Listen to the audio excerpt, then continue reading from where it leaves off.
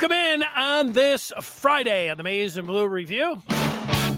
Dennis Fithian, joined by former Wolverine Jerry Diorio, who is ready to go and get ready for another Saturday of college football with Michigan involved. Just that right there is pretty good news, Jerry. Great to be a Michigan Wolverine, Denny. Love that saying. Yeah, well, this week is great. You know, there were many years that we all had to sit around and watch this championship Saturday without Michigan being there. And, you know, the old saying that absence makes the heart grow fonder. Now that Michigan is going back for a third year in a row for a lot of people, it's good. Like, I've seen a lot of Michigan fans like, oh, they know how to get right down to Indy now and everything. Like, they're used to this part. But, you know, that's what happens when you're set for 3 years in a row. But I don't think anybody's going to get tired of Michigan winning a Big Ten championship for 3 years in a row. And that's what's at stake tomorrow as we get ready to tee it up at 8:00 in Indy. We are going to look back to this past Saturday. Jerry has not been able to weigh in on the air about Michigan beating Ohio State for 3 years in a row.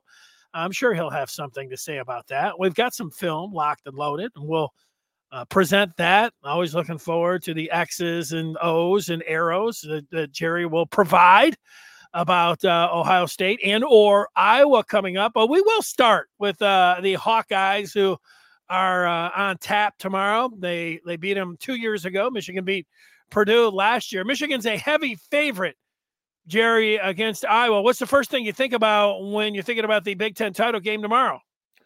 Don't let 2016 repeat itself.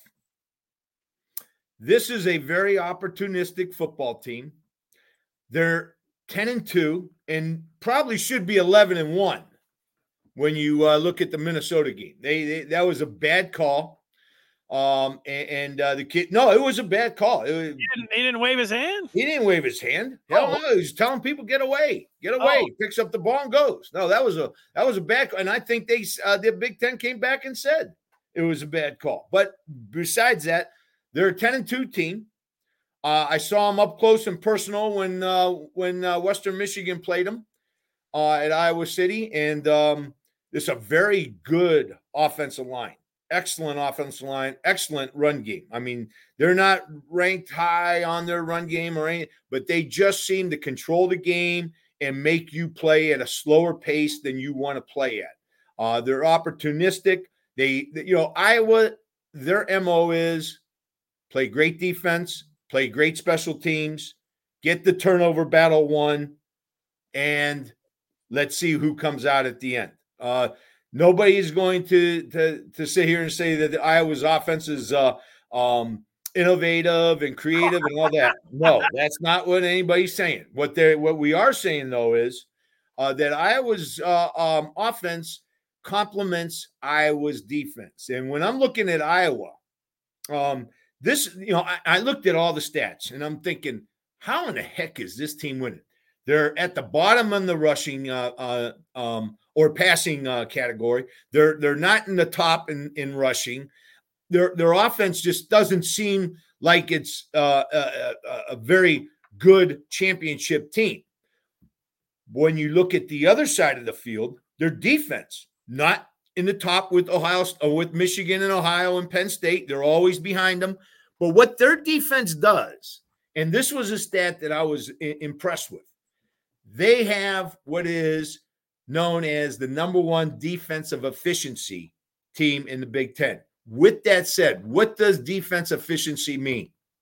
That means keeping a team under 4 yards on first down, keeping a team from getting half of what they need to get on second down, and then getting off the field on third down. That's Iowa's MO. When you look at Iowa's defense, they're very, very sound. They play base defense. They don't get real tricky. They are gap sound. Their gap integrity is phenomenal. They play zone behind it, so it's hard to find windows to pass in. this is one of the best defenses in the country for a reason. They play sound, fundamental football, and you got to respect them. I think that because it's a championship game in Iowa, this is like their national championship. Like, we know that they're not going to the college football playoff. So, for them, this would be like winning a national championship. So some of the numbers and everything I do throw out the window. And defensively, they are pretty good, but they are behind mostly Penn State, Ohio State, and Michigan. And they didn't have to play Ohio State. Well, it might look a little bit different.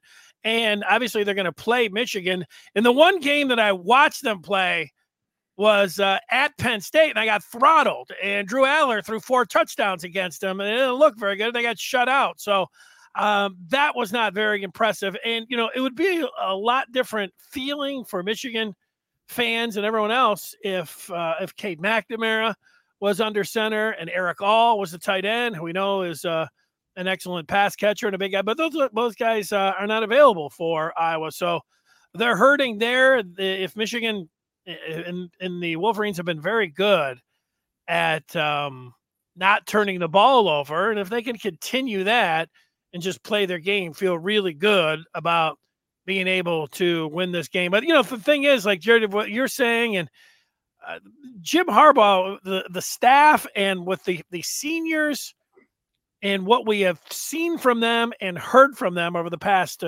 this season, last year, I even go back to 3 years ago, this is not a team that looks like they're going to be caught, looking ahead to the college football playoff or anything else.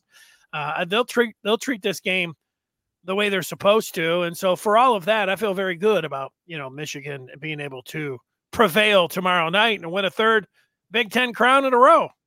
Danny, I want to say a couple things here. Maybe this will put some sight on things. I want to first of all congratulate the University of Michigan's team, 144th team, the players, the coaches. I think I've said it a few times now. These guys are professional. These guys are professional players. They're professional coaches. This is a professional look-alike. I mean, they are professional. They do things. They're focused. Think about the adversity that this team has had to come over the last 3 weeks. They lose their coach the night before the biggest game of their season thus far. Then they go on the road to Maryland and play maybe one of the best quarterbacks in the country after being told that and losing their linebackers coach, their decoder, all these and then they come into to Michigan and play Ohio and beat them. So congratulations to this team. What a great bunch of players, a great bunch of coaches. God bless you. I love watching them. Their focus has been unbelievable through all this adversity. My gosh, can you imagine the stress level that this team has gone through over the last 3 weeks? Yes, unbelievable. Unbelievable. I can. And, it is people on the outside can say whatever they want. Like, oh, well, this and that. But, to have it was really the Thursday before the Michigan State game. That's when, the Connor Stallion story came out. Yeah, so we had to deal with it before Michigan State. And then, he resigned on the day before the Stallions did before the Purdue game. And then we all remember Penn State. I mean, Jim Harbaugh's flying out there, and it wasn't until 90 minutes before kickoff that the coach. Unbelievable. Yeah, I mean, that was an amazing, like, you can say whatever you want, how you prepare and everything else, but that was classless. That was a lot of it. That is adversity that you have to go through. Nobody's ever had to go through that before. It's unbelievable. And then Maryland, it was the day before that they fired their linebackers coach. Partridge is gone. Okay. And by the way, let's remember what happened with Partridge. The story came out that he destroyed evidence. That's bull. He did not.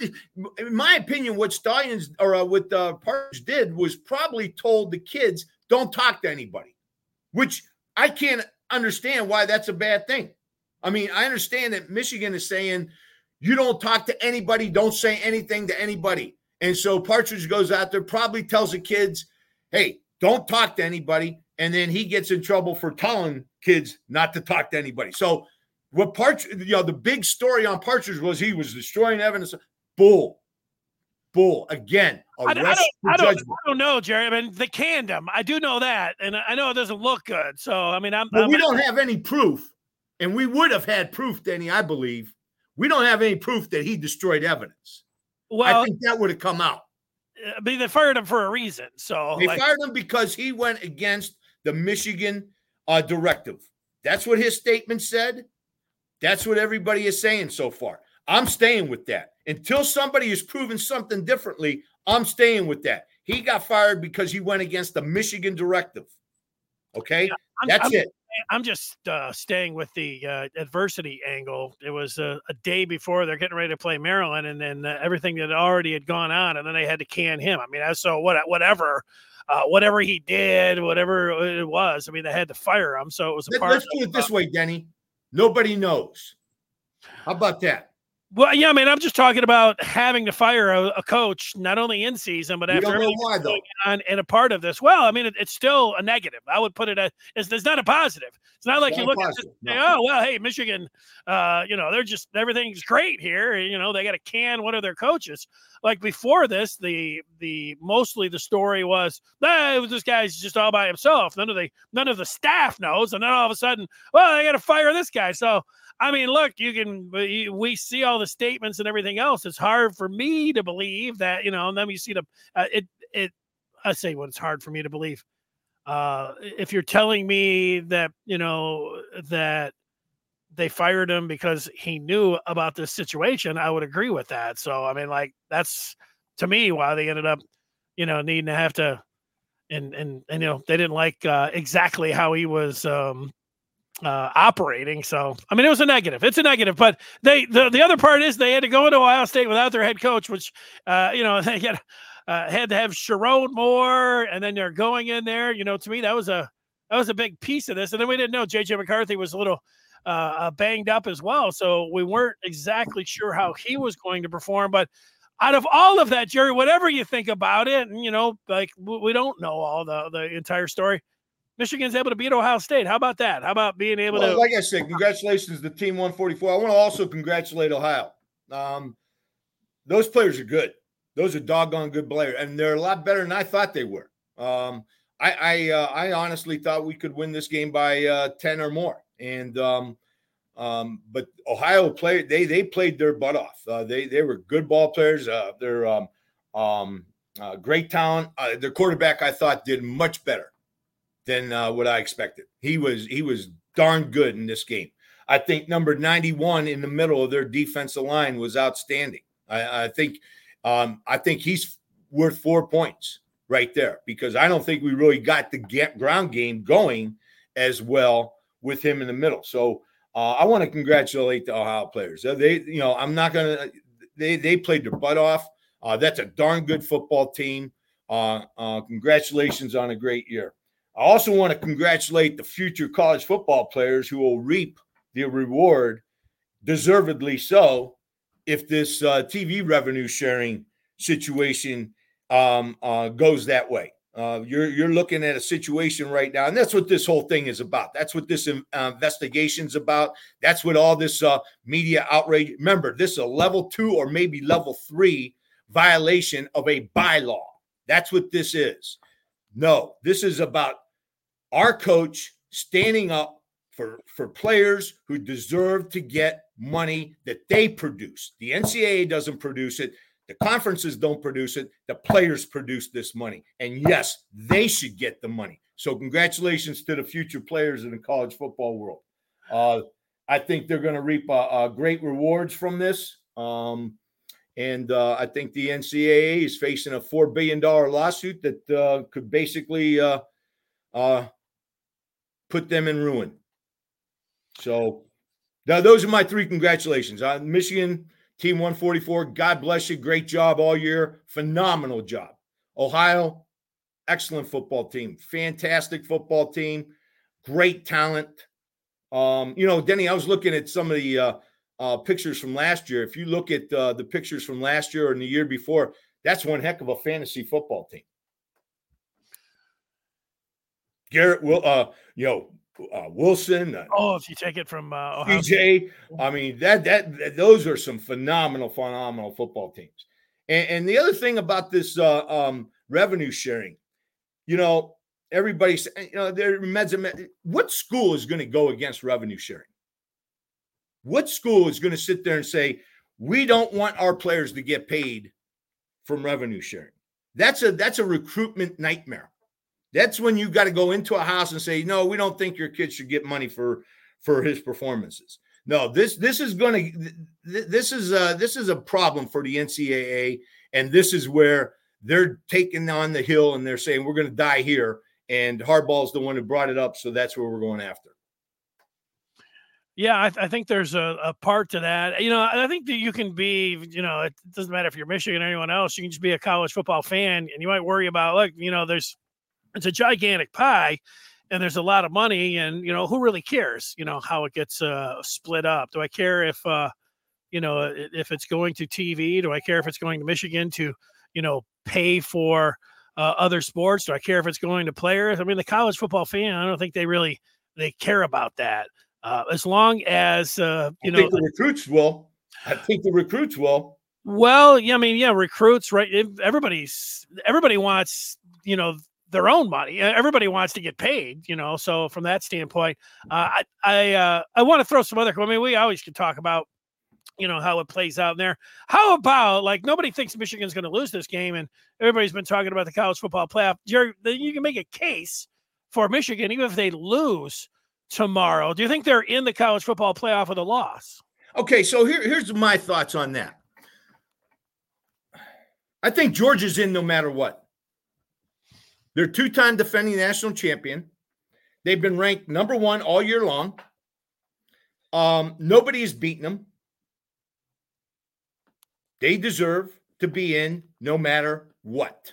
Yeah, I don't agree with that. I myself, I know they've been. It shouldn't matter. I mean, it probably does that. That they won the last 2, and it probably will matter. But if Alabama goes out and beats them, and some other things happen, there's I think one of them get in, between Alabama and Georgia, but I don't think both. I think it's more likely that. I know the SEC, and the power that they have, and everybody that was sitting in that committee, it almost thinks unthinkable, it is almost unthinkable to me to leave both of them out. But I do think one of them would get in. But I think Georgia, I think there would be a chance that they could get left out with a loss. So I disagree right off the bat. What else? We're going to agree to disagree, Denny, and I'm going to go back to it and say that Georgia has been ranked ahead of everybody. Why should somebody jump ahead of them when Georgia loses? I think if Georgia loses, in my opinion, you didn't ask me what the CFP will do. Yeah, right. You asked me my opinion. Okay. My opinion is Georgia gets in no matter what. They're the best team over the last 2 years. You got to knock them off in the 4 games that matter. I get that angle. What else? What about Michigan? Are they in with a loss? I think Michigan is in no matter what. How do you jump? Who's going to jump Michigan? Ohio State? The only way, I just don't see how Michigan can be left out of the playoffs at this point in time. We don't want to talk about that. No, I wouldn't want to test fate myself. We don't want to test fate, especially with these guys. Right. I mean, I think that's what, Georgia's saying. I think Georgia's thinking the same thing. Like, hey, look, man, we're going to win 30 games in a row. Do we have that number 1 the entire year, to your point? We're going to lose in a championship game, to a team like Alabama. You got to put us in. I think that's the way they're thinking too, their fans. But I think when you test fate, there's 6 teams that are sitting in here. And I could see that committee going, man, if there was ever a time like they wanted to do something to bounce Michigan because all of the stuff that has gone on, I could see them doing that. Although, if we're just talking about who's deserving to be in there, I would think that even with the loss, you could put Michigan in there. But I wouldn't want to put that up to – I don't want to test that one out. Right, exactly, especially with these guys. No. Jerry, what about Florida State? Back in the 70s when Michigan tied Ohio State and Michigan had gained more yards, they had more first downs. What was it, a 10-10? Was it 73, 10-10? And they put it up to a vote, and the Big Ten voted Ohio State to go. And Bo, the story was as mad as hell, was, I don't know, what did they say, running down State Street, fuming. because his team, but Dennis Franklin got hurt. I mean, that's the point of the story. Florida State's quarterback's hurt, and there's a lot of folks that are thinking, okay, undefeated, that's great, but you're really not that good of a team without your starting quarterback, and you don't deserve to be in there. There's a lot of other teams, even a one-loss team, that they would put in front of them. How do you think about that with always the thing in the back mind of your mind about Michigan and Franklin not being able to get in because of that? I don't think Florida State is I don't think you can jump Florida State if they win. If they win, they're in. How do you sit there and say a 12-0 team is not good enough to get into the playoffs? Because, okay, so are you going to say something about Michigan with Zenner out? I mean, that's a huge part of our team. No, Florida State wins, they're in. They're 12-0, they're in. All right. What about if Alabama wins? You're putting Alabama and Georgia, but Texas, only they beat Alabama, so they should be in too. There's only 4 teams. I mean, that's the whole point. I mean, there's some parts here where that's why the Michigan, no one thinks that they're going to lose, but that's why there's a lot of teams that are thinking they're going to get in. If you want to you're starting to talk about putting 2 in from the SEC and Florida State. There's Texas and Michigan. And Michigan. We haven't talked about how you got. No, wait a minute. I will say this scenario, because Denny, we're also getting ahead of ourselves here. What if Washington State wins tonight? Well, they're undefeated. They're in. They're the ones in. They're in. And I should take that back. Florida State is not in if they win. If Washington State wins tonight and Alabama wins, I think Florida State's out. Okay, Florida State's out then. Yep. Okay. Yep. All right. That's my opinion. What the CFP will do, don't have any idea. Don't know. Let me throw some quick hitters at you, Jerry. Last week, Michigan beats Ohio State. Now, Jerry, you started out, you did play right guard, and then you ended up, when you were a senior, moving over to left guard. But I was actually strong guards, Denny. I was actually the strong guard. We rotated our line. We went offensive, strong side, quick side. And so I was the strong side offensive guard. But go ahead anyways, Denny, just to make clarify. I would say, you were listed as a left guard. Right. Initially, and then when you were a senior of 12, there was a 12 next to you that you started over at right guard. But it was, semantics, maybe. Right. My point is that you already mentioned Zach Zinter. And so not only are you a Michigan fan, you're a former Michigan football player. You're from Ohio, so the Michigan-Ohio State game is going to hold a special spot for you. And you're a guard. So all of those things. So when you see Zinter going down, your emotions over, are even, I would think, even more involved than, your average Michigan fan who was, devastated by coming back from break. And obviously, if you're at the game, you had to even deal with that, the whole stadium being quiet. What about your emotions when Zinter went down? I was heartbroken for the young man. He has been just an outstanding player for the University of Michigan. What a bright future he has. I'm glad to hear that the surgery has gone well, that things are looking positive for him. But I was sickened. I was sickened. My stomach was turning. For our team to respond the way they did when Zach went down, unbelievable. Because it wasn't just the next play. It was the 8-minute drive or a 6-minute drive or a 7-minute drive to basically seal the game. I mean, that team, they seemed like they didn't miss too much of a beat.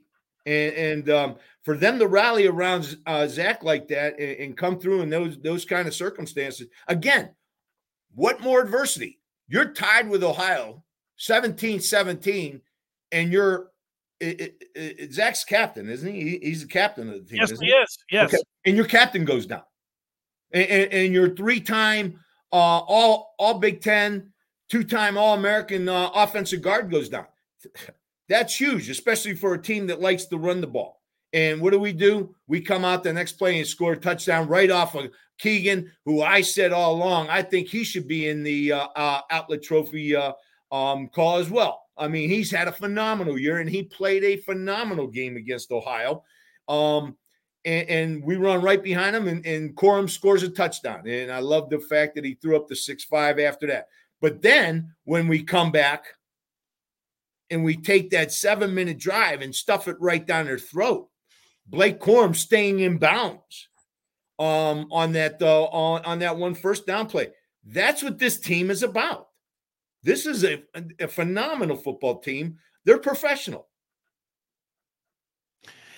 Yeah, and it has been talked about, but when you have your leader go down, you have to, however long that was in real time, I don't know, 5 minutes, could have been 10 minutes. I'm not sure, but so you're out there and you're completely drained. You don't know the effect of that injury. It's just it was uplifting to see him raise his hand up. That had to fire the team up, but you're already so fired up, so you're completely down, and you got to get back up. The players put it up there. Your emotions are over the place, but you have to be able to focus and get back out there and not go overboard with emotions, but be able to stay where you're at. That part of it, I mean, that's a huge thing. I mean, like, I know the players talk about, you have to deal with adversity and you have to, forget about the last play and, you're playing for your guys and everything else. But, that part was something else. To be the very next play and then for them to close it out and win the game like they did by putting a guy who plays maybe a couple snaps during the week at guard, but he's been tackled, and then you're shuffling it around there and, no penalties, and you continue to have the success like that. Amazing job. Well, you know what? I'll tell you, there's a lot of things I've been proud about Michigan, especially over the last month and a half. But when Joel Klatt gets on his podcast on Twitter and said it was one of the most remarkable things he's ever seen, if not the most remarkable thing, that the Michigan fans, the Michigan fan base, picked that team up at that point in time. That, this guy's been all over the place. He's seen things all over the place. And for him to make that comment about Michigan fans, they're the best fans in the world. And it's unbelievable that he would make those comments about how a fan base, a stadium, completely lifted the team up in that amount of time. For us to go back and finish the game. I mean, that says a lot. That says a lot. And maybe that's why a lot of guys that were on that field being recruited that day are starting to look real seriously at Michigan right now because of that fan base, because of that support.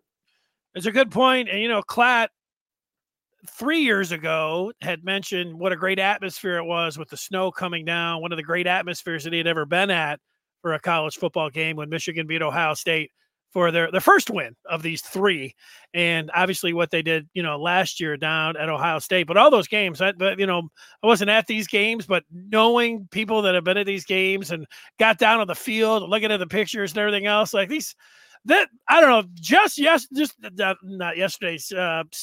last Saturday's is such a monumental win, Jerry, for everything that's going on. Puts Michigan into this elite status. Of course, you can dial in now and talk about 3 more wins starting tomorrow and then the semifinal and the final. But all the stuff that was going on to capture this one and, these wins, I know each one of them stand on their own. They're kind of like your children, you don't love one more or the other. But, man, this past Saturday, without the coach and everything else, and just a hard to not have a bias towards this one, right, Denny? No, it's hard because it just happened.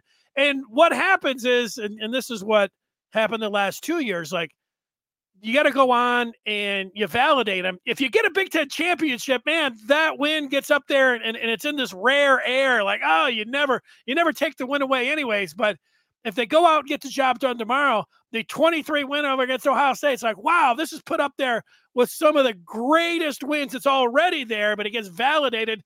Then, of course, if 97's tough because they just had to win one more. But if you go and win a national championship, then you come back and you put this one up there with, it's on one hand that you're talking about. It's probably on two hands right now, that win. But, these are fun things to talk about. It was a great win, one for that you'll never forget. And it means so much when, one means so much, two means so much, three, you just, it's fun to think about all the ramifications of winning 3 in a row, and you still have everything out there. It's really sweet. History. Couldn't be more proud of this, of being a Michigan alumni, a former Michigan football player right now. One of the great days of my life, watching Michigan beat Ohio that day. I love it. One of the great days of your life, Jerry. I was like, hey, let's put it in perspective. One of the great days. Hey, listen, I saw my kids born. I got married, graduated. I played. This is right up there.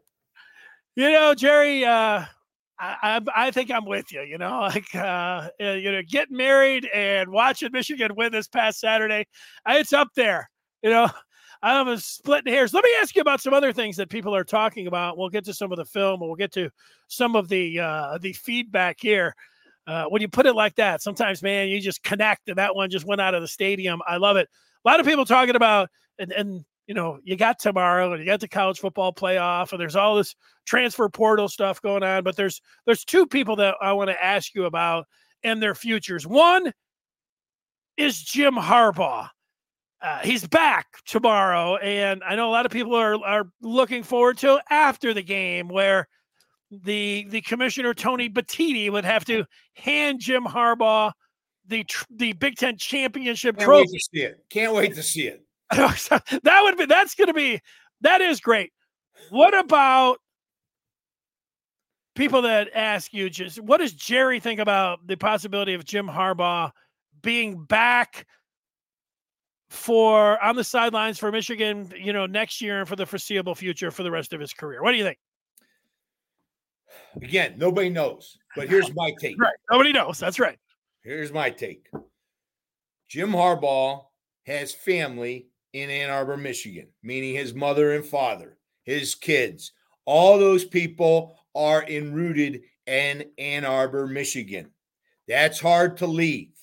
Number one. Number two, he now sees that he has the support not only of the fan base, but of the president and the regents of the University of Michigan.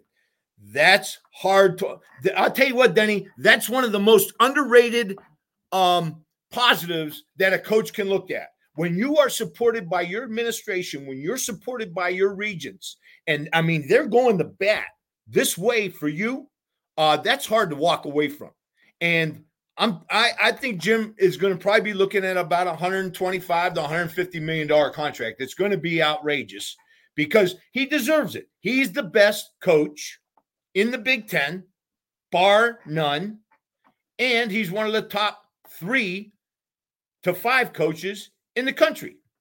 Why would we not pay him that kind of money? Yes. And, oh, by the way, we just found out that I just found out that I think our assistants are going to get more money. Okay? So now you have your money, you have your family, you have your support, you have your NIL. We're going to put more money into NIL now. We're going to put more money into your coaches. I mean, he's living a pretty good life, in my opinion, in Ann Arbor, Michigan. Why would you go to Carolina, who just fired their coach within a 1-year deal, when the coach wanted to pick CJ over what they got? You mean so the owner? Would you go? What? Or the owner? That was. Why would you go there? Why would you go to Chicago when you know that that's a volatile situation and could end quickly as well? You don't know. You got Fields sitting there at quarterback, and they're talking about drafting Caleb Williams. What has Caleb Williams done that says we need to move Fields out? I don't know. Fields has been hamstrung because they've kind of told him stay in the pocket. Now they're starting to let him loose a little bit, and now he's starting to come back around. That's a hard position to be in, to go into a pro team like that when you know you might be out in a year and a half, 2 years. So in my opinion, I think there's a lot more good from Jim staying at Michigan than going to the pro. I don't think Jim needs to be in the pro. And oh, by the way, there's one other thing that I'm going to say that might mean Jim is staying at Michigan. I think he wants to be an advocate of revenue sharing for TV. I think that's a huge part of his makeup right now. And God bless him for that. That's outstanding. I think he wants to be that advocate. I think he wants to be that voice for the players. And why wouldn't you want to play for a guy like that? I mean, if I'm a top-notch player, I want to play for somebody who supports the players. Jerry, you're like Mr. December here on December 1st. Reggie Jackson was Mr. October. It was Jackson hit those 3 home runs in the 77 World Series against the Dodgers. Man, you're just knocking them out of the park here. When it comes down to Harbaugh, I could make some but I think you led off with, nobody knows, but then you made your case. So there's no reason to go into any of the particulars there. So let me get to the other one before we get to the film, and that is JJ McCarthy. JJ McCarthy has had a wonderful year. JJ McCarthy is something else as the Michigan quarterback. Yeah, he got banged up against Penn State, and you could tell he was a little bit banged up against Maryland. I don't know. He made some runs against Ohio State, but he beat Ohio State again. He's beaten them as 2 times in a row as a starter, 3 times in a row since he's been here. He's been here for 3 years. He's 3-0 against the Buckeyes. Let me just ask you the direct question. What are the chances you think of JJ McCarthy coming back for his senior season at Michigan? Well, I think there's a lot of good for him to stay. He's not going to be one of the top quarterbacks taken in the NFL draft. He's going to take less money. He's probably already getting pretty good money with his NIL deal, and it's only going to get sweeter with Michigan. You know that. I mean, who's to say he's not doing Dr. Pepper commercials next year and making NIL money for that? I mean, Caleb Williams, he might take a pay cut going into the NFL this year. But, I think JJ has got a sweet home here in Ann Arbor. Again, I don't know anything. I think he's got a sweet home here in Ann Arbor. I think there's a lot ahead of him in this year's NFL draft. And I think if he stays one more year, he becomes one of the top NFL drafts in 25. When you say there's a lot in front of him, you're talking about other quarterbacks? Is that what you're thinking? So, right. And other players too. Remember, all those players go in front of you, you lose money. So yeah. Well, you already mentioned Caleb Williams. It appears like the one thing that JJ, out of all of the quarterbacks, I mean, the Bo Nix and Michael Penix, they're playing tonight, and one of them could have a great game. Hell, they could win the Heisman, and then the winner's likely to get into the college football playoff. So they could have 3 more games, which is going to be top of mind for people that are an NFL guy. But JJ also could have 3 more games. He wins tomorrow, and then goes out and plays well in the college football playoff. I don't think this is the case for him. I guess he goes out and plays fabulous in the college football playoffs and shows Michigan, with his right arm, and wins a national championship. I think he could be picked as high as 2. I still think he could move up there. Now, who knows how he's going to play? Your guess, and everybody else is out there as well. And then I think he would be compelled, even with a Dr. Pepper commercial and everything else, with the amount of money. I don't know. He's a different guy. Maybe he can stay around there. But I think if he is looked at as a top 10 or 15 pick, I think he would likely go. But, there's scenarios there, like what you're talking about. There's Nix, there's Penix, there's Shedeur Sanders that is out there. Obviously, Drake May. I'm not in love with him from North Carolina. I don't really see, what everybody's so gaga on about him, but I do see what Caleb was. So there's like 5 guys. And, if you're not going to be in the top 5, I mean, there's your case, right? Exactly. Yeah. That's it. Now let's take some of the feedback here that is coming in. Vince is let's see. OT's talking about the national championship, and he wants the easiest road. What do you think the easiest? Don't we all, OT? What's the easiest road, Jerry? Iowa, Minnesota, Michigan State. That's the easiest road. Well, no, what about Iowa? The easiest road, Florida State. Okay. The easiest road in all seriousness. I think Florida State and Washington being in there, I think that's the easiest scenario. Okay, I'm with you. With Georgia, I think Washington and Florida State would be the easiest scenario. All right, and there are a lot of people talking about how sweet it would be to beat Georgia. And Vince says beating Georgia in the final. I do like Michigan having to play whether it's Oregon or Washington. Of course, if we can handpick it, it would be Florida State without their quarterback. That is the easiest road. But let's say the most likely road. I mean, Georgia is the favorite. Having Michigan play, let's say, Oregon or Washington in the Rose Bowl for a semifinal on New Year's Eve, Jerry. I mean, I don't know.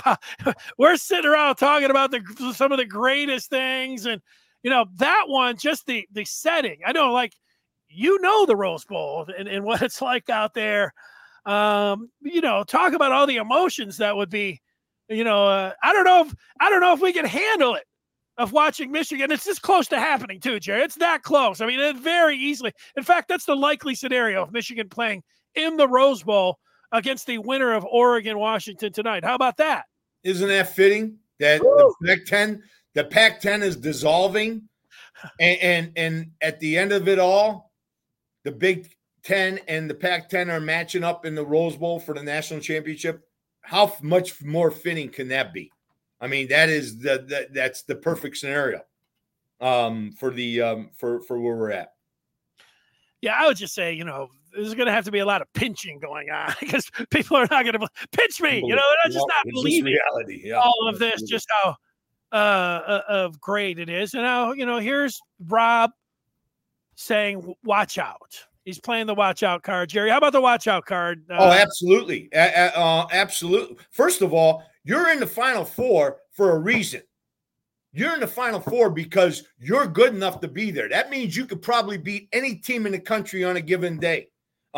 So absolutely. I thought we did take TCU a little bit for granted last year. I thought there were some things that I wasn't crazy about in that game.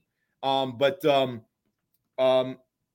question about it. You got the four best teams in the country. Anybody can win anytime, anywhere.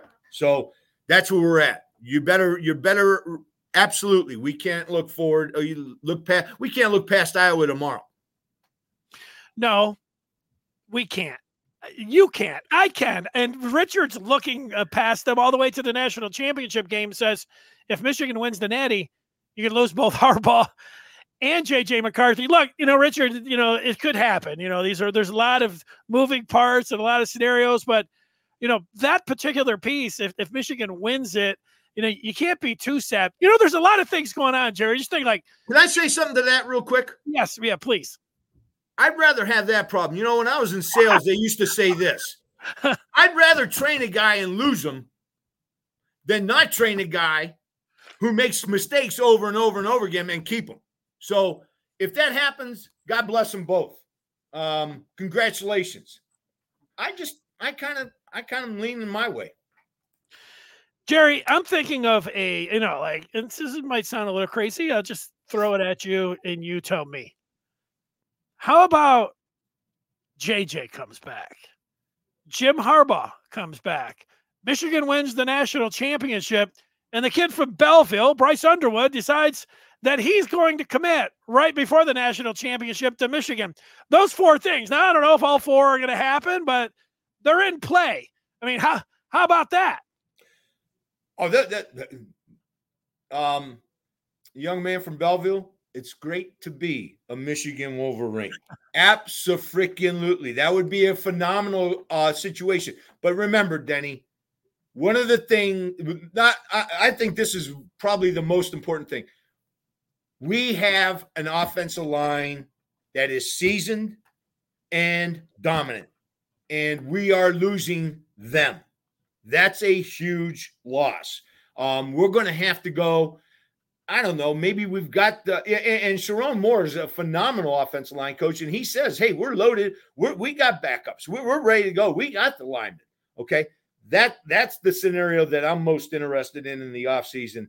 if Jim stays, if JJ stays, if we get the young man from Belleville, we need to because our defense is going to be very good next year. We have a lot of returning parts on our defensive side. That's a huge thing. Offensive line is probably my biggest question mark going into next year. Well, it's a great point, but the way they hit with at first it was the Magnificent Seven, but it ran up to 10 players out of the portal, and the impact from Josiah Stewart to Ernest Hausman to Josh Wallace on the defensive side. Oh yeah, James Turner ended up being a hell of a of a place kicker. Yep. Along that offensive line, Nugent, Henderson. Oh yeah, the tight end AJ Barner. Yep. Their backup quarterback. Like they are great at the transfer portal. Let me ask you about the transfer portal. I sat around on this very feed here, and I don't know if I was acting like a fool, but I was promoting this quarterback out of Detroit, Dante Moore, and how they had to have him. Like, this was key for the future for Michigan to get Dante Moore. And I spent months, talking about Dante Moore coming into Michigan, Dante Moore, this, Dante Moore, that. And then they lost him to Oregon and ultimately to UCLA. But Dante Moore, Jerry, is in the transfer portal. Do you think Michigan, how would they approach Dante Moore if Jim Harbaugh, has got his phone and it says Dante? What's Jim? I don't know if he can talk with him. Maybe he can once it's official on Monday. But what's the conversation with Dante Moore like if you're Michigan? Well, first of all, I want to tread that one cautiously. I mean, here's a young man who committed to Oregon, went to UCLA, and 1 year later is in the transfer portal. What's to say he comes to Michigan and the next year he's gone again? I mean, I think Dante Moore has got some questions to answer. He's got a lot of serious questions to answer. And I would tread that one very cautiously.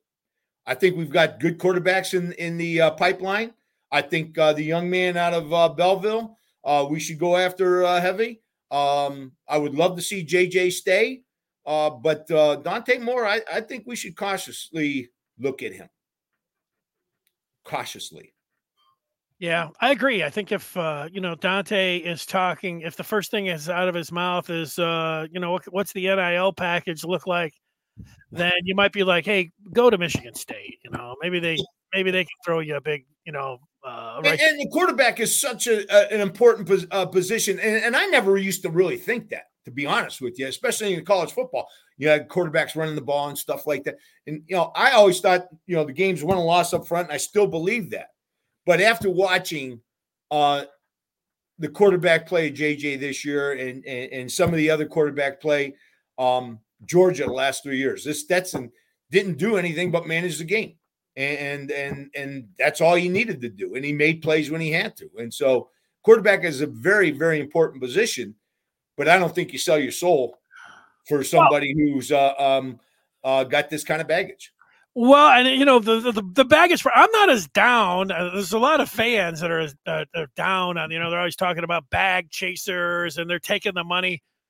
The money's there now. If you're looked at as a top 5 QB in your class, like Dante Moore was, who am I to say that, going for the best deal and getting the most money while you can is really a bad move. But to your point, like he went to Oregon. And I know Michigan thought that they had to beat over $1.5 million. And so I would think, it's just me talking here, that UCLA had to do more than that for, him to end up going there. And so maybe he's got that part where, he's got his money and now he's thinking, hey, now I want to go, into the best place for, to play football. And maybe that could be back home, but maybe he's out there thinking, now I want to get another payday.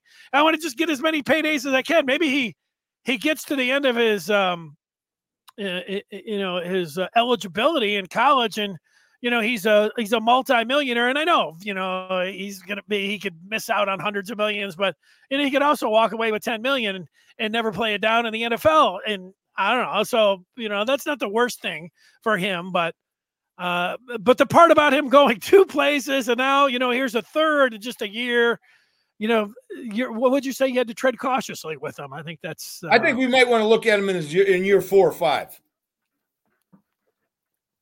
Yeah. Yeah. Well, we just went through the baggage, OT. The baggage is just, place to place to place. It's that used to be something that was looked at like, hey, with this guy every year, these guys are going somewhere else. I think, OT, with quarterback, it is something. It's different if you got a corner that's sitting out there and you say, hey, bring him on in and whatever, guys that are in different places. The quarterback, though, it is something. And you're constantly is every day your evaluation of these players. I don't know if every day it changes, but, it can. And, being it around and, thinking about it. Let me address OT real quick. Yeah. Okay, OT, I have no problem with this young man seeking as much money as he wants. Okay, I understand you might make a decommit and go somewhere else. I understand that. What I'm saying though, OT, is this is going to be the topic consistently if he comes to your school. What's he thinking? Is he ready to leave again? What's he doing? I don't think this is needed in the locker room. I don't think that's a good locker room setup. I don't think that's a good coach's room setup. When you're constantly worried about this young man, what he's doing and what he's thinking, that takes the focus off of what you really need to do, and that's beat Ohio, Penn State, now USC, Texas. That's what the focus should be on. And it is a fine line. I think, however you're getting into the new age of college football with how you either have to promise or how you at least have to say, hey, here's the NIL package that you can happen, but and how it can, be there for you. But if Dante Moore gets on the phone and he is saying, look, I just want to compete. I made a mistake. I want to play for Michigan. To me, that's a little bit different. That's a different scenario. Yeah, it all depends. Scenario. What he said. I want to play for. I'm homesick. I want to leave UCLA. I want to go back home to Michigan. I made the wrong decision. I understand that. But when you jump, and always talking money, I think that's a red flag. Yeah. And OT does have a point. We're judging him. OT has a great point. I understand OT's point, but what I'm saying, the history looks dangerous. All right, Jerry, how about some film? We can sit here talking with the people all day, Absolutely. I love it too. I love talking to the people. They're out there. Michigan fans are the best. And it's a great time of year. We flip the calendar, get the Christmas tree up, Michigan playing in the Big Ten championship game with a victory over Ohio State. We're all good to go there. Right now, I don't know. It could stop raining, I guess. I guess we're always looking for a little something here or there. I'm ready. I'm ready for the film. Let's go, Denny. Sure. Right, let me say that we do have that. We also want to thank Quick Cut for their video and analytics. Jerry, it's up. And you can work with it. You got to enlarge it on the screen, though. Yeah, I do. How do we do this, Denny? How come I think it's right there. How come? Are you clicking it? It's not going. Sometimes you can take that off the screen and then put it back up, and then it'll work for you. Why don't you try that while I just tell everybody one thing here? Say that again, Denny. What did you want me to do again? I want you to X out of it and then bring it back up. Because then if you're not able to enlarge it, I think that could work for you. Stop sharing, you mean? Yeah. Now you did. Now bring it back up there. Let me just tell everyone that with the holiday season rapidly approaching, and if you're looking for something for the Michigan person in your life, there we go. I have got it for you. Jerry's got it for you. All that transfer portal news. Michigan beating Ohio State 3 years in a row, Big Ten championship game, college football. I mean, what a present for the Michigan fan in your life. And that might be the one that you're looking at in the mirror saying, what a better present that I could give to myself than the present of the Maize and Blue Review. Go to michigan.rivals.com. We would love to see you on there. Give us a shot. We're talking about Michigan all day and all night. How about that? Now we go to the game that will live on for ages, no matter how old you are, and we're going to watch Jerry take us through some of the big plays in that game. Have at it, Jerry. Okay, first of all, Denny, what I want to say right off the bat is this early 3-and-out was more important, I think, than people want to give it credit for. I remember when Rich Rod was here in his first year, he had Scott Schaefer as his defensive coordinator. Scott is a great guy, and he was a good defensive coordinator. He worked for Jimmy Harbaugh at Stanford. But when Rich Rod played Ohio State, I think they had like 5 or 7 possessions in the first quarter. What does that mean? That means the defense is seeing your offense and knows what you're looking at, but it also means that their offense is seeing what your defense is doing. When you get off the field on defense, you're taking them away from what they want to see. They want to see your offense 3-and-out, 3-and-out, 3-and-out, 3-and-out, and they want to know what you're doing.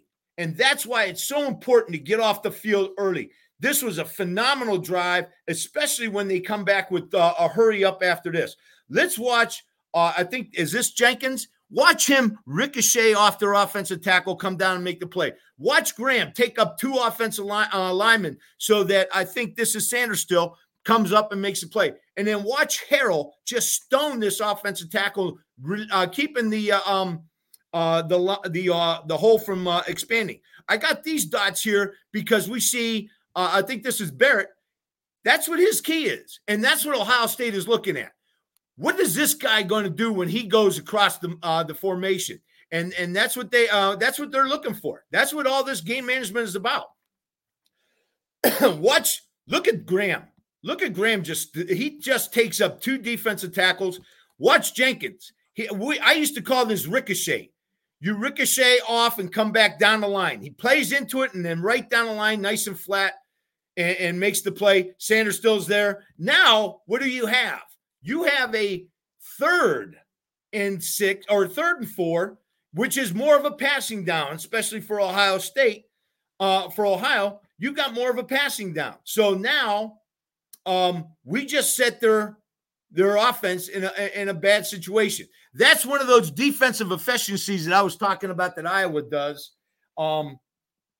That's so important. That's a great play. Excuse me, I think that was Junior Colson in there. 25 reading that move. But now here we go. They're hurry. Well, their tempo. They're picking up the tempo. This is, we're going to catch Michigan off guard. Well, tempo can also screw you up on offense. How many times do we see teams come out in tempo, try to get that 1 yard, and something screws up? A fumble, a missed block, an offsides, an illegal motion, something. Tempo is tough. You better do it a lot to do it well. And in this situation, they go empty.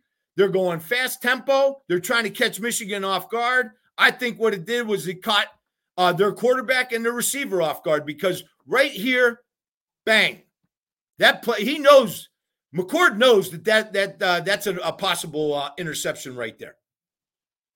McCord knows he got to throw it behind him. He's got to settle him down a little bit, and then he takes the hit. So this was a huge series right here to get off the field that quick and just set the tempo for the game. It was a great victory right off the bat for Michigan, and great tempo. And God bless the fans. I'm with you. God bless the fans. They were awesome this game. Fantastic fan support. You can't say enough about it. It was a true home field advantage. Where's the red? I didn't see much. Denny. I didn't see any. I didn't see much. That might have been okay. We won the running game again for the 22nd straight time in this rivalry in the game. The team that runs the ball the most, the best, wins the game. I'm going to take this real slow. Denny, if this is the last thing I talk about, so be it. Everybody wants to talk about culture. Third base wants to talk about He wants to get a tougher team. He wants to run the ball all year long. He's talking about that. What people tend to forget is that these guys right here were recruited for a different reason. They were recruited to pass the ball. They're not your more athletic offensive line. They're big. They're big bodies. They're hard to get around, but they're not great run blockers. That is the culture. The culture is set in recruiting. The culture is set in transfer portal. It's not set at the beginning of the season because you want to be a running team.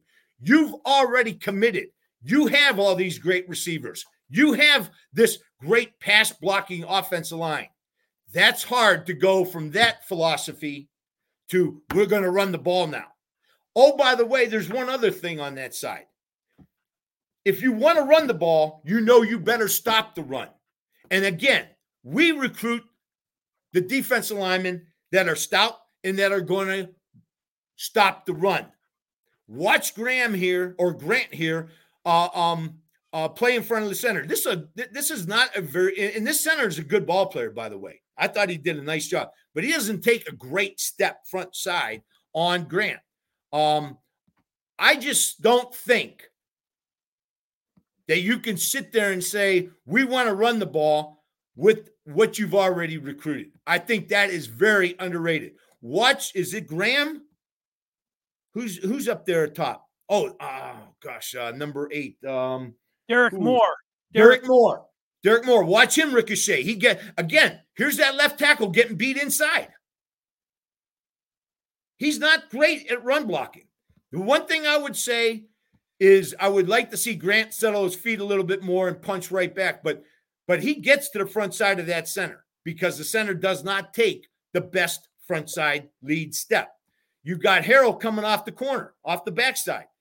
In my opinion, that's what the last 3 years has been about. We have established a culture of wanting to run the ball. They have gone back to they want to throw the ball. And so you recruit those types of players, and that's the problem that Ohio State has been facing the last 3 years. We've recruited the guys that know how to run the ball, know how to stop the run. They've recruited the guys that can throw the ball, that can catch the ball, that can pass block, but they're not great at running the ball. Okay, here's a little, Scar always talks about what motion does to you, and it does. It puts you in conflict. Watch what happens. We got Johnson lined up on Harrison all day long. That's what our matchup was. We wanted this matchup as much as possible. But when you motion out, now Johnson leaves. Now we've got somebody else on Harrison, and that's a problem. Now, the problem for Ohio is that Barrett walks out as well. And so what does Barrett do? He gets into that little hook to curl zone underneath Harrison. Harrison makes the wrong move. I think McCord was right here with the throw. I think he needed to go outside because if he goes inside, I think Barrett's there for a possible pick. Barrett's right on it. Something about Harrison, I don't think he was totally into the game at the first. I mean, obviously he had a great game after that. But you look at this first quarter, there was something missing there with him. He wasn't himself. That's what I would say. He just didn't look. He looked confused. He looked like what? This ain't what we talked about. So, just looked a little bit different. I was thinking he was looking at McCord saying, I got a linebacker on me. This is good for 20, 30 yards, and you threw it at my feet, but I don't know. Well, Denny, there's a linebacker on him that we see, but we also don't see a DB over top of him. Okay. So that was a dangerous throw. That was a dangerous route right there. If he throws it inside, I think Barrett has a pick. I think Barrett makes a pick. All right. Again, there's confusion on their side. Stoned at the line of scrimmage. Watch our guys. Stewart, great punch on the line on the left tackle. He comes down and punches him. That constricts the rule. Anybody can say you're responsible for C gap. Okay. Well, I just jump out and C gap. I'm there, right? That's not what they're talking about. What they're talking about is you got C gap, but you want to constrict B. You got A gap, but you want to restrict B, or the opposite A. Okay. And that's how Michigan plays defense. They restrict the adjacent gaps, and that makes hard running lanes for the opponents.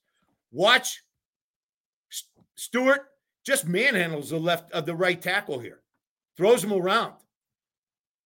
And that's my example of you're recruiting pass blockers. You're not recruiting run blockers.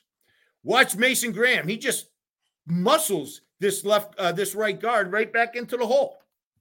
And so he's playing two gaps actually. And that constriction right there stops that play. That's how you stop a run game right there. You constrict, and this kid has had a heck of a year all year. You constrict, you play your gap, but you restrict the adjacent gap. That's what we always used to tell our players. Just because you are a C gap player doesn't mean you just jump up in the C gap. You have to constrict the B gap. This kid has been phenomenal. He's a weapon. He is a weapon. Tom Doman is a weapon. Let's think about his last 2 weeks. He puts the ball inside the one against Maryland, which we end up getting a safety and end up icing the game. Here, he switches the whole field position and creates a 71-yard punt and puts them on the 20. Now they're back to their field position is not good. Later in the game, or later in the half, and I don't have it, later in the half, he puts one inside the 3-yard line. What did that do? That made it 17 more yards that the offense had to get in that last drive right before the half. What ended up happening, Denny? They missed the field goal, which I thought was poor time management because I thought he had another play. I thought he could have run the ball to the right, put the ball more in the middle of the field, and maybe got a couple yards, and I think he could have made that field goal. But that was poor time management. But basically, it was set up because of this guy right here making the punch that he made. That's a 71-yard punt, and I don't think you can underplay that at all. That was a huge, huge play right there in the game. Special teams, Denny. All right. Here's one offensive play I want to just show.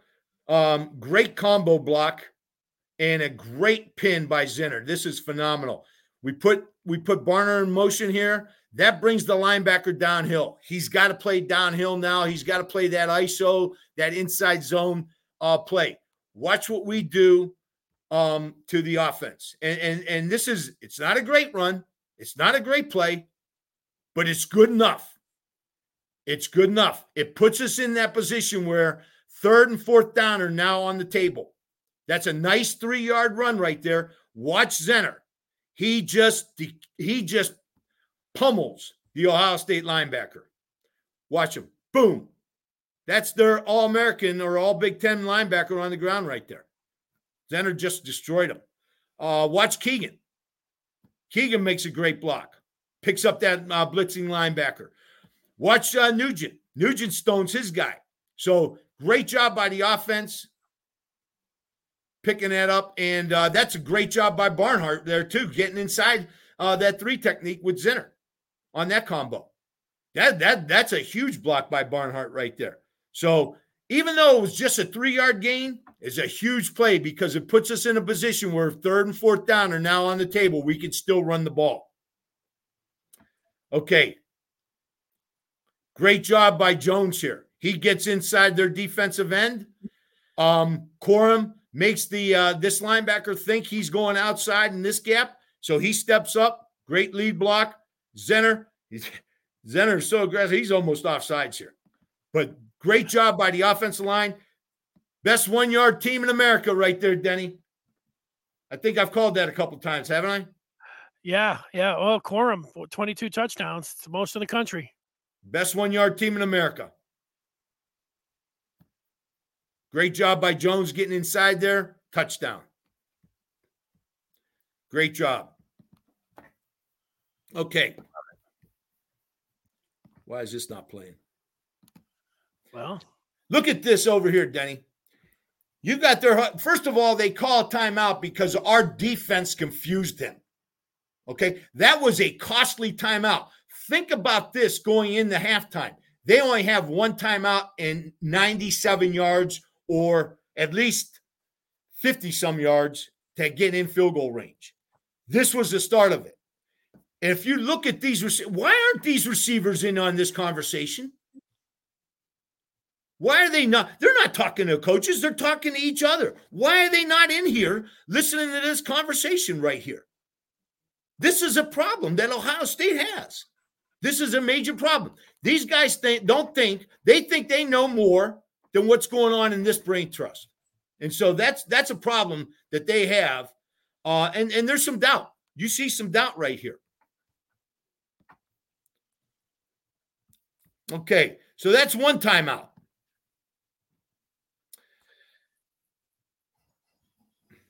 Great play by great stop, costly timeout on this series. Phenomenal job right here. And this is, again, we've seen this before. I've talked about it before, Denny. This is Palms coverage right here. Watch the corner come off of the wideout receiver and sit on that out route. Watch it. And third base is over here complaining to his quarterback. There's nowhere to throw the ball. There is nowhere to throw the ball here. If he throws it there, if he throws it right there, it's a pick six right there. If he throws the ball correctly right there, it's a pick six. Let's go back to this receiver right here. He's not open because we got somebody over top. So whether third base was talking about maybe he should have looked on the other side of the field or what, this ball was a good throwaway ball. And that's what I'm talking about. This quarterback, he had a very good game because this could have been a pick six right there. That could have been going back the other way. And we've seen it this year. Right, Denny? We saw it against Minnesota. Okay. And this was the second costly timeout. Here comes Michigan. We bring in our big boy, Trente Jones. So they think, okay, we got to get all these run stoppers in. They got 5 defensive linemen. 1, 2, 3, 4, 5. 3 linebackers. 1, 2, 3. And here's the 9th guy up on the line. The problem is, look at the personnel we have on the field. We've got Donovan Edwards, who's a great pass threat. We have Roman Wilson right here. And I believe this is more. So, and now, not to mention, we got Bredesen, who's going to line up in the fullback position. They're outmanned. They know it. This is a touchdown waiting to happen if they don't call timeout. We have them confused once again. 5 D linemen, 3 linebackers, and we got 4 potential threats right here to throw the ball deep or throw a big-time ball, okay? Another costly timeout. That scenario right there, Denny, that might have been the game right there. Those timeouts, those personnel adjustments that they weren't prepared for, that's being outcoached, and that's outcoaching the opponent. Our coaches did a phenomenal job this day. They outcoached this team. Phenomenal job. And that's all I got for the Michigan game, Denny. We got some bad film on them, but that's all I got for the Michigan game. Would you like to talk about Iowa? Throw some in. We got a couple minutes to go. Let's do it. Let's see if I can get Iowa thrown up here right away. There we go. Just like that? Just like that. We got it. Okay, let's see if I can expand this. Okay. Iowa ball. Number 21, Caden Wetchen. 4th in the conference in runbacks. Okay, that's Iowa ball.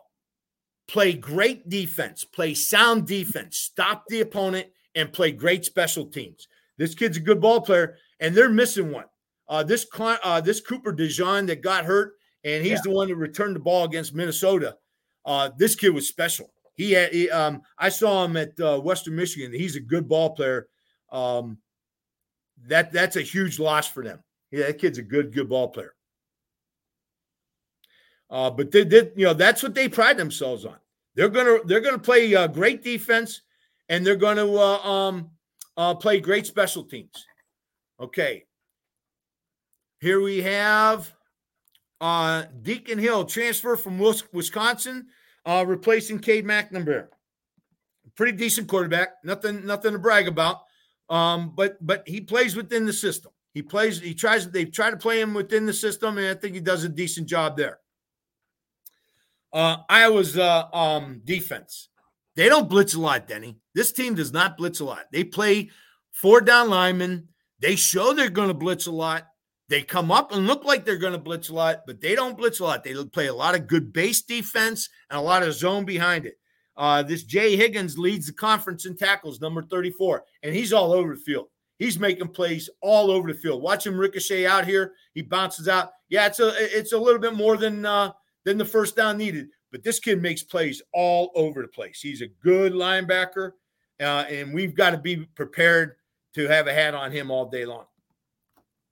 Okay, Iowa loves their tight ends. And remember, Denny, these are tight ends number 3 and 4. Iowa has already lost Luke Lachey and Eric All, both big-time tight ends. Remember, look at all the NFL tight ends that are in the NFL with that came from Iowa. They have a lot of good tight ends, and here they come in with their third best tight end,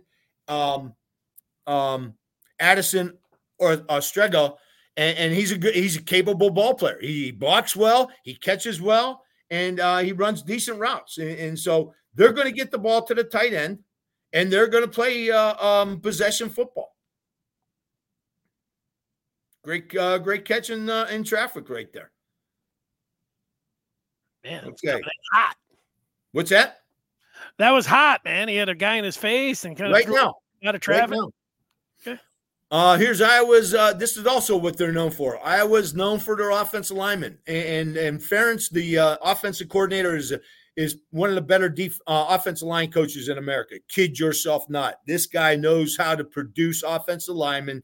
He knows how to get them prepared for the college game, and they end up prepared for the professional game. They've had a lot of great linemen in the NFL from Iowa. That's a good offensive line coach, great offensive line coach, and they do a nice job. Look at the protection there. That's good protection right there. Remember, Nebraska's defensive line was pretty good when we saw them. Okay. Again, good protection. I don't know why I had that down. I think it was the next one. Okay. Iowa, punt team. What do we talk about? Defense, special teams. Defense, special teams, fumble. We cannot afford to turn the ball over against Iowa. That cannot happen. Remember, when we lost to Iowa in 2016, there were a couple reasons. We had 2 fourth-down penalties on punt block, so that was a problem. But we also gave up a safety because they got the ball down on the 1-yard line. We gave up a safety on a blitz, and that's basically changed the game. We cannot afford turnovers. Can't afford missed assignments. Watch this kid punch this out. Tell me they're not practicing that. They are practicing turnovers. They want turnovers. That's how they're gonna beat teams. You look at their stats, Denny, they have nothing that says they should be in the Big Ten championship game, except for defense efficiency and special teams. That's it. That's the only thing that they hang their hat on right here. Here's Iowa defense. Look at this. 4-down linemen. That's it. That's it. They don't rush. They don't blitz a lot. They play coverage behind it and let the rush get home eventually. These guys are well covered. And I know it's Nebraska. I know it's not the greatest pass team in the world, but it's pretty. It's a lot easier to cover 4 receivers with 7 guys than it is with man on. So this team knows how to play base defense. They know how to cover passes and support the run. All right, this is Steven Stillings, another fullback. All this action over here, Denny, all these big bodies over here. We're thinking we're running over here. What does Iowa do? One of their premier plays, boot. He's got 2 people open here. He's got both tight ends open. This kid's capable. This kid is a capable tight end right here. they have a tremendous amount of tight ends play for Iowa. And that's their recruiting base. That's their strength. That's what they're going to do. Yeah, if you're a tight end or a punter, you want to go to Iowa. Well, you want to think about them because Michigan's pretty good at tight end too, Denny. Good point. Right? Oh, yeah. Sebastian Castro, this guy sealed the game against Iowa State with a touchdown return, INT touchdown return. This kid's a ball player. This kid is one of the best. You look at him, he is near the ball all day long. This kid is a good ball player, fundamentally sound, and he's opportunistic. He's going to make plays like this. This kid is opportunistic, and he's been that way for a number of years. They love him in Iowa, and he plays good football. He is a good football player. We have to be cautious of him. He makes plays that helps the offense. He makes plays that help the offense. They're missing Cooper DeJean. Cooper DeJean is one of the best return guys in the country, one of the best corners in the Big Ten. This guy was a great ball player, and they're missing him. This is Nebraska taking a shot down deep, and they hit it. And I think one of the big reasons is because they're missing one of their best players, Cooper DeJean. That's a big loss for Iowa. And there you go, touchdown. Again, your big boy offensive line. This is Caleb Johnson. He's their number 2 running back. Good, solid running back. He just, he moves the ball forward. That's what they do, Denny. That's what they want to do on offense. They want to move the ball forward. Watch their tight end and tackle just destroy this linebacker over here. Poor kid gets double teamed by that kind of weight. Look at him. Watch him. Whoop. There goes that nickel ride. Did you see that, Denny? I did see that. Watch that nickel ride. Oh, geez. Here we go. That hurts. That freaking hurts. Okay, and this is their big boy. LaShawn Williams, good running back, solid running back. He finds holes, and that's what they want to do. They want to give him the ball and let him make plays. And this kid's capable. We have to stop their run game. We have to stop their run game. That's it, Den. Hey, well, Michigan's got the best. They got the best defense in the country. So I like going into the game with that. Got a good chance for it. Jerry, great job. You hit a home run and everything. I don't know if you're going to be able to hit 5, 6, 7, 8 home runs every time you come on, but you did today. Great job. I look forward to talking with you next week. Denny, thank you. Hail to the victors, and you always do a home run job, Denny. You always are on it. Thank you. Thanks.